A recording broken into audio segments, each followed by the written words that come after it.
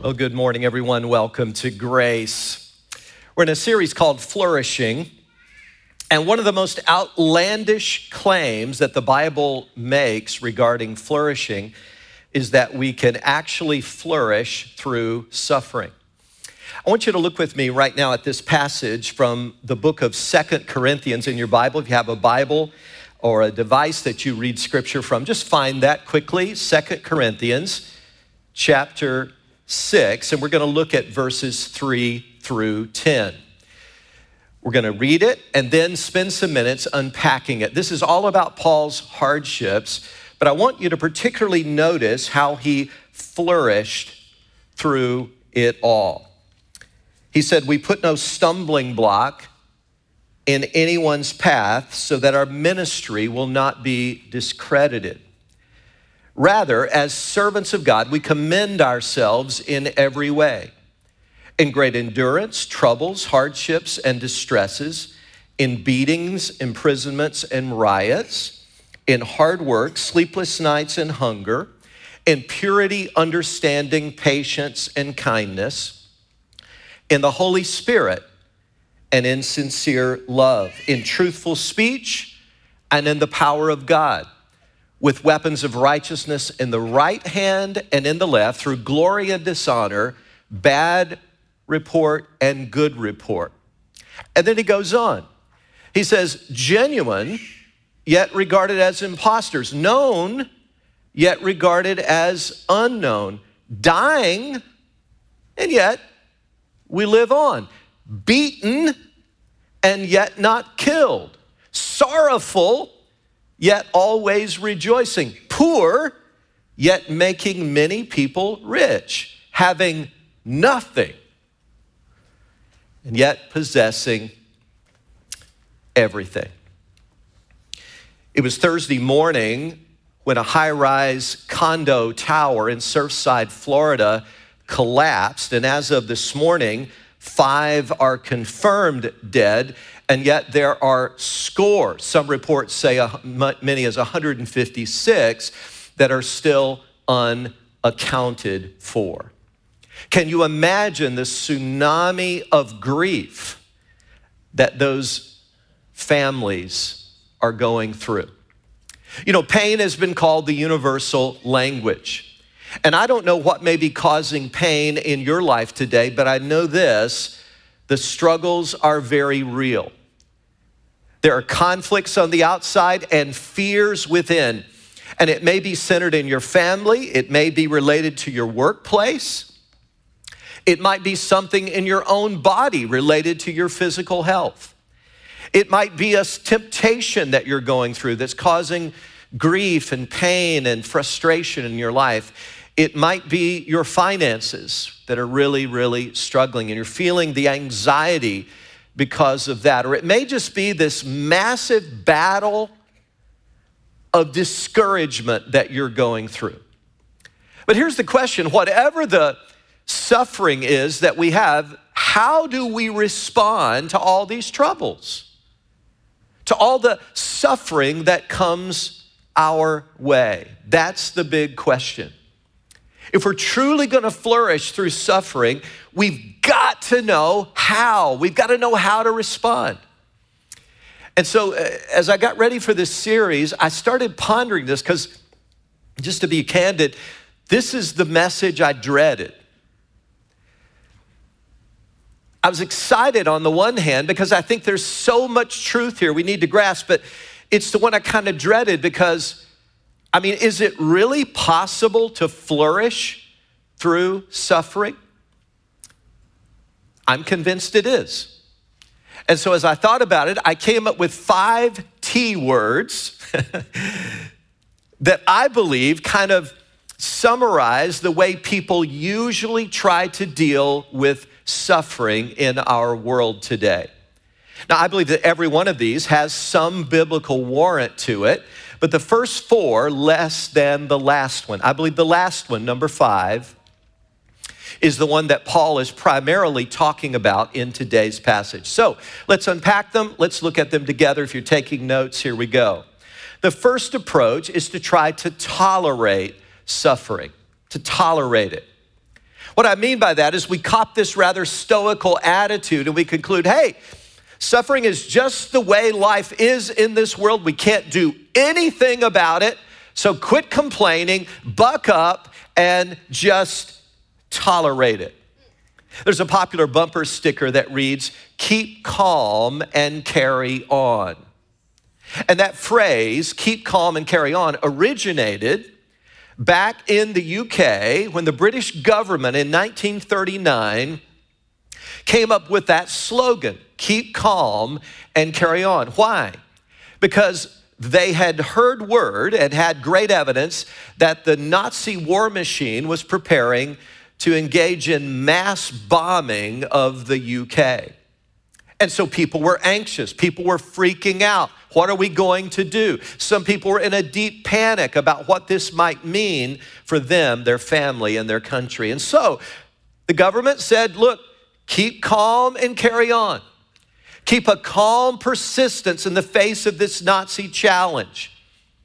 And many historians believe that had a huge impact on the British psyche all around. Keep calm and carry on. And that has now become a popular slogan in a lot of places. It's on coffee mugs and bumper stickers and t-shirts and posters. And of course, there are all kinds of spoofs that play off of that statement. Some of my favorites are, keep calm, no one knows what they're doing anyway, right? And then there's one that says, keep calm and rock on, right? And then there's one that says, keep calm and aim for the head. But probably my favorite one is, freak out and throw things. That's how you ought to respond when you're under pressure. Now, as I say, I think there is some biblical justification for this kind of stoic toleration of suffering. In the passage we just read, Paul said in verse 4 that we, as servants of God, we commend ourselves in every way. And the first way he said is in great endurance.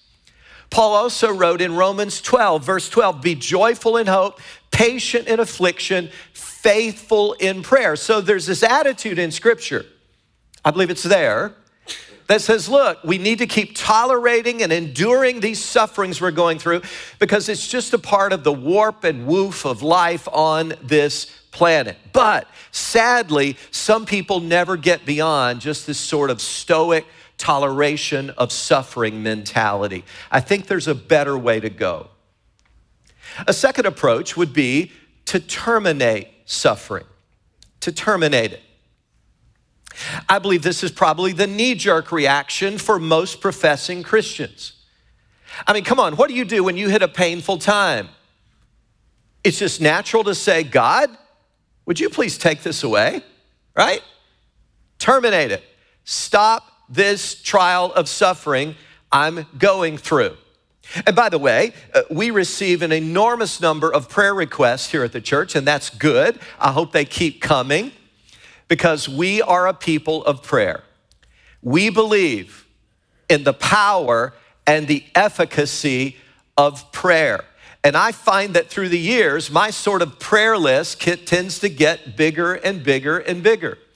We believe in prayer. God has invited us all throughout Scripture, Old and New Testament, to call on him and he will answer us. And I have no statistical data to back this up. This is just my perception.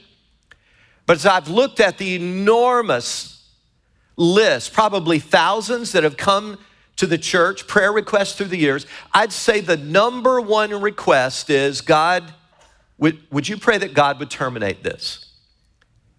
I'm going through this, that, the other thing. Please pray that God would do a miracle. Please ask God to fix this, to change this, to get me out of this situation. It's not pleasant, it's painful.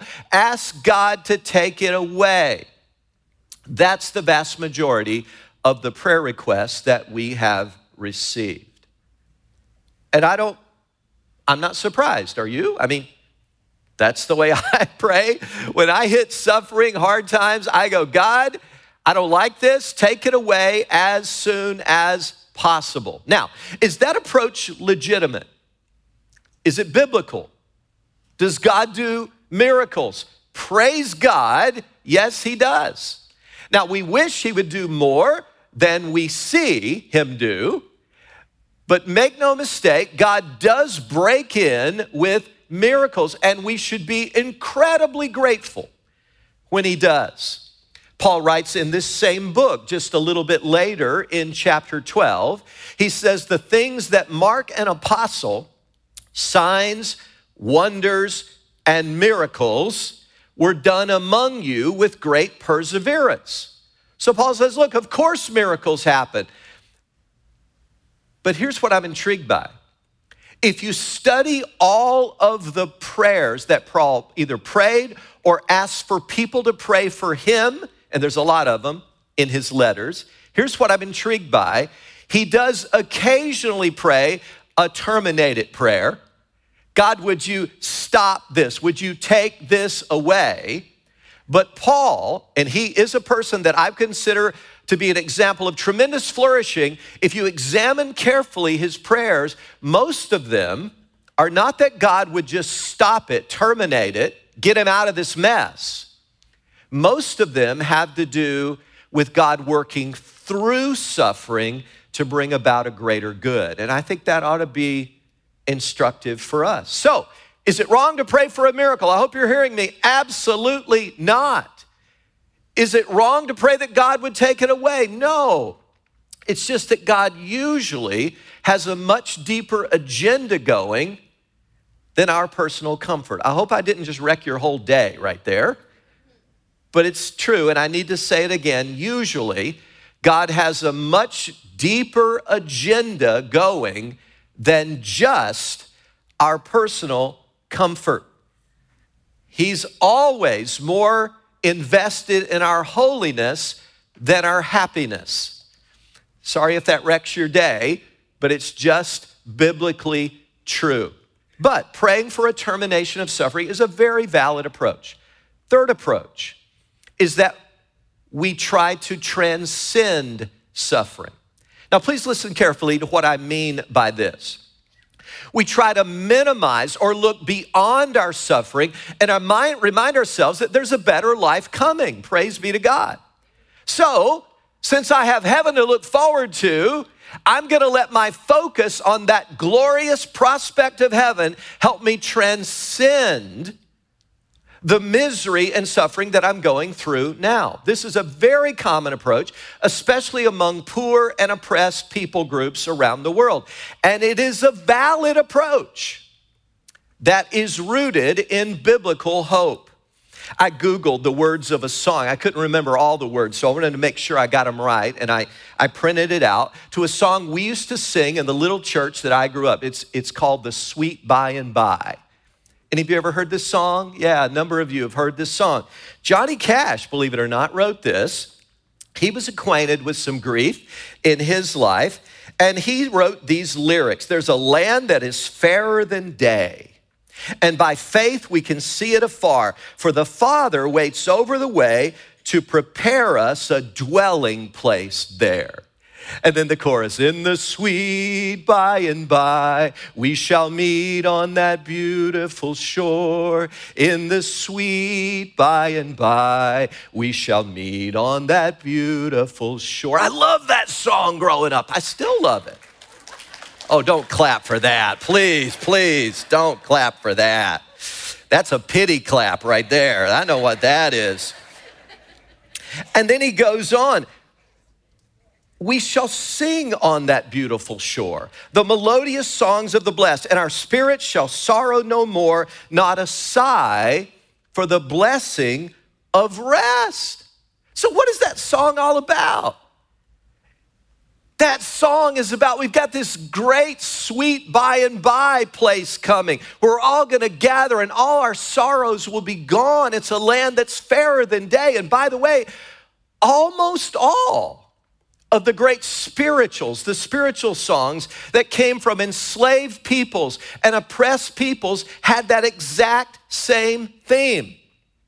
The idea was we can transcend to some degree our suffering now by focusing on the hope we have for a better life in the future.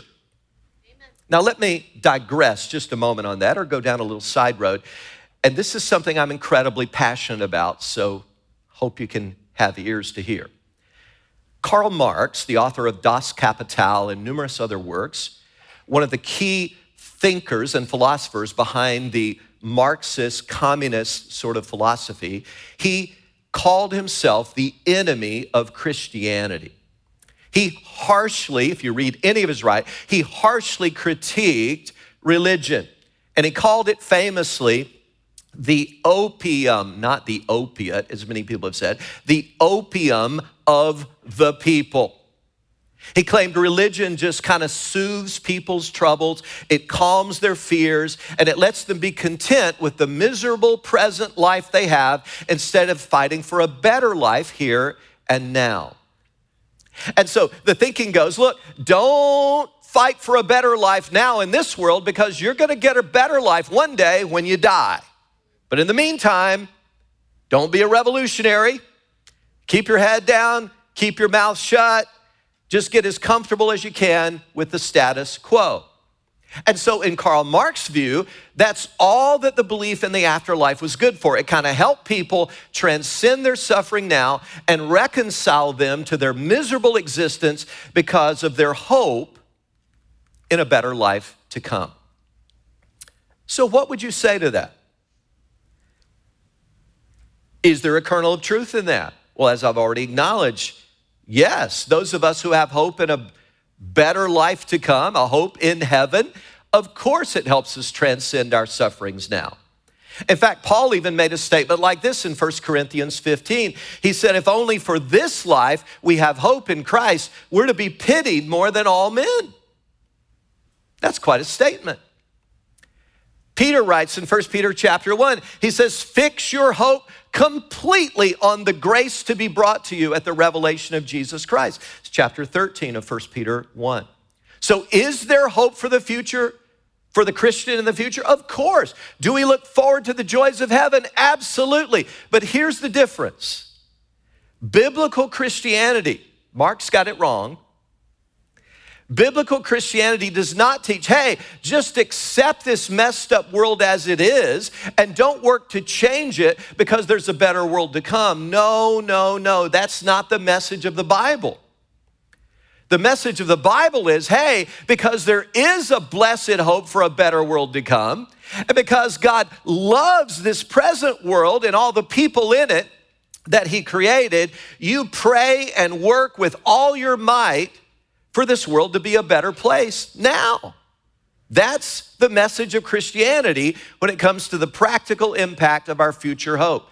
And if any of you doubt this, I challenge you to do your homework. If you do your homework carefully, you'll find that it was the very Christians who believed most passionately in a better world to come who actually made their world now a better place. I dare you to do your homework and check that out. Virtually every major humanitarian breakthrough in the 19th century, just to use one example, from the abolishing of the transatlantic slave trade to the implementation of compassionate labor laws for children who were being worked to death 12 hours a day in sweat factories in the Industrial Revolution as it was breaking out, to the fight for the rights of all people groups, you name it, virtually every one of those causes was led and championed by people of faith who believed tenaciously in a better world to come, heaven. But that did not become opium to them, as Marx suggested. That did not lull them to sleep and make them so heavenly minded they were no earthly good. On the contrary, because they believed so passionately in the world to come, they worked doubly hard to make the world now a better place and to get as many people ready for it as they could and to relieve human suffering every time they had a chance. Now, why am I camping out here for a moment? There's a reason. Because I believe we have lost some of that in the 21st century. So I'm challenging you today, Christians. The belief that has pervaded over the last few decades is, look, the world is a ship going down. Just try to get people to pray a quick prayer so they'll go to heaven. Don't do anything to help anybody and don't worry about that's like rearranging chairs on the Titanic because the ship is going down just to try to get people to pray a prayer. That's all we need to be doing. And that's what the popular eschatology has led people to do.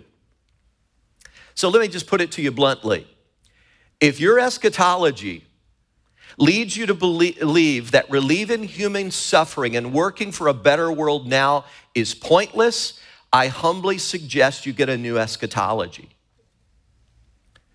Sound biblical theology will never, ever lead Christians to disengage from being transformation agents in our world right now. Ever.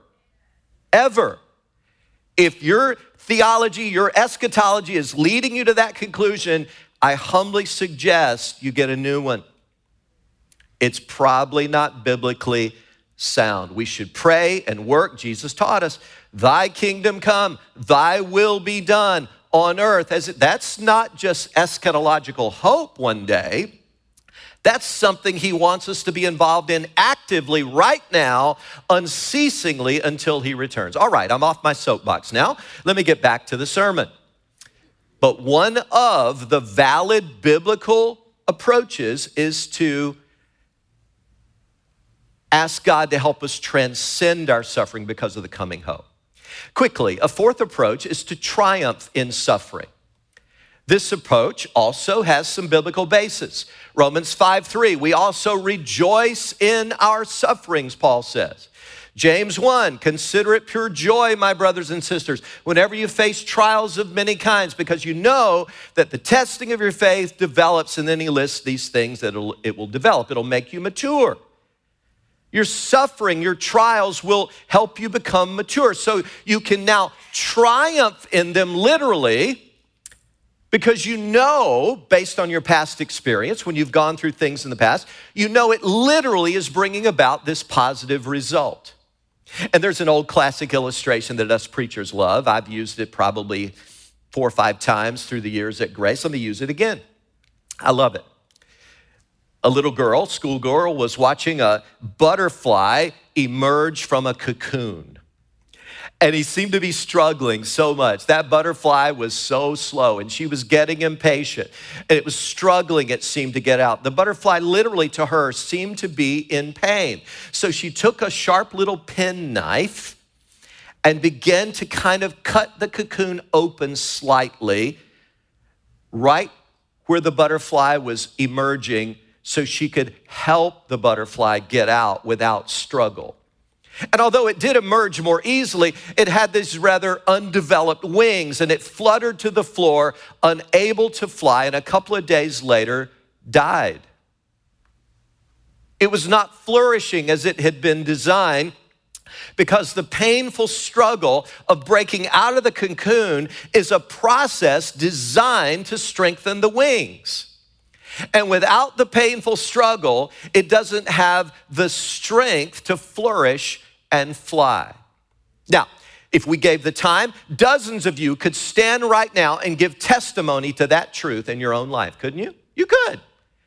You could stand up. I know some of your stories. I know my own life stories. You could stand up and say, yeah, God allowed me to go through this dark night of the soul, this time of suffering, this pain, this challenge, this heart attack, this health problem, this relational difficulty, this downsizing at my work. But oh, you say, it was horrible. I'd never want to go through it again. But boy, I emerged stronger.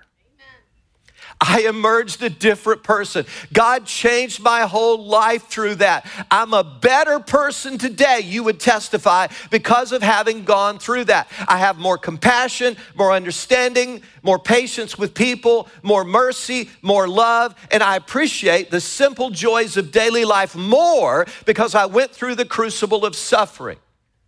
And so now, you can literally, along with the authors of the Bible, you can literally triumph in your suffering. You can rejoice in it because you know from experience how God uses it. Trust me, that is a valid biblical perspective on suffering. So we've looked at 4 of them, but let me give you my final T word today. And I believe this one describes better than any of them what Paul is really talking about in 2 Corinthians 6. Be transformed by suffering. Don't just tolerate it. Don't just ask God to terminate it. Don't just fix your eyes on heaven and try to transcend it. Don't just triumph in it and rejoice in it now. But listen, in cooperation with God, with your eyes firmly fixed on Christ, ask God to use this to transform you. Now, if your Bible's still open there, would you look at a verse earlier, before what we read today? It's the first verse of chapter 6. We're in 2 Corinthians chapter 6. Verse 1 is a strange little verse. Have you ever noticed it? As God's fellow workers, he writes, we urge you not to receive God's grace in vain. What in the world does that mean? What in the world does that mean? How could you possibly receive God's grace in vain? Let me tell you what I think it means. If you've received God's grace just to get you out of hell and into heaven, but you really don't want to change into the person he designed you to be, if you really don't want to be sanctified and truly become a holy, set-apart person who is nobly following his purposes in your life, if that's you, you've received God's grace in vain. That's, I believe, what Paul would mean by that. God gives us daily grace so we can flourish through daily challenges. Now, you may wonder or ask, Pastor Rex, what's the difference between what this passage teaches and what you might call classic prosperity doctrine that is incredibly popular today? Great question. I'm so glad you asked. I never get over you guys. You always ask the best questions I have ever heard. So here's the answer to that. You need to know this if you're going to be a better disciple, because there's a lot of flaky theology around. Classic prosperity doctrine teaches that when a Christian is suffering, anytime a Christian is suffering, it means God is being defeated in that situation. Or at the very least, it means that God's glory is being diminished because of that suffering. That's what it teaches. Now, if you follow the logical implications of that, wow, I don't have time to go there right now, but it gets pretty bizarre, and it leads to some really unfortunate conclusions. But here's what the Bible teaches. When a Christian suffers, God is not being defeated. In fact, God may, get this, when a Christian suffers, God is not only not being defeated, but in that very moment, he may be doing some of his best work. Amen. Now that's biblical theology. In the very moment that we're going through some of our hardest trials, God may doing some, hey, don't even look beyond the cross to get that. I mean, it doesn't get any worse than the cross from a human perspective, but was God being defeated? Boy, it looked like it. Oh, it was just a triumph of all triumphs. God always has a deeper agenda. So please, let's get beyond the shallow thinking that anytime a Christian suffers, it means God is being defeated. That's ridiculous. God always has something more profound going on.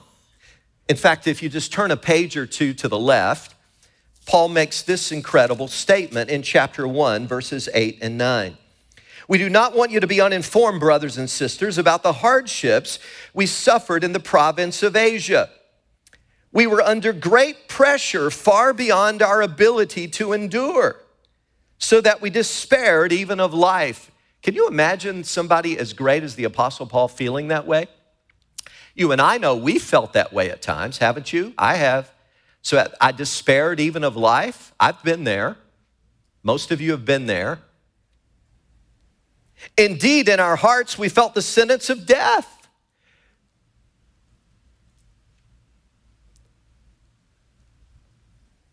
But notice the reason Paul gives. But this happened. Notice this. Why did God allow this? Why did this happen?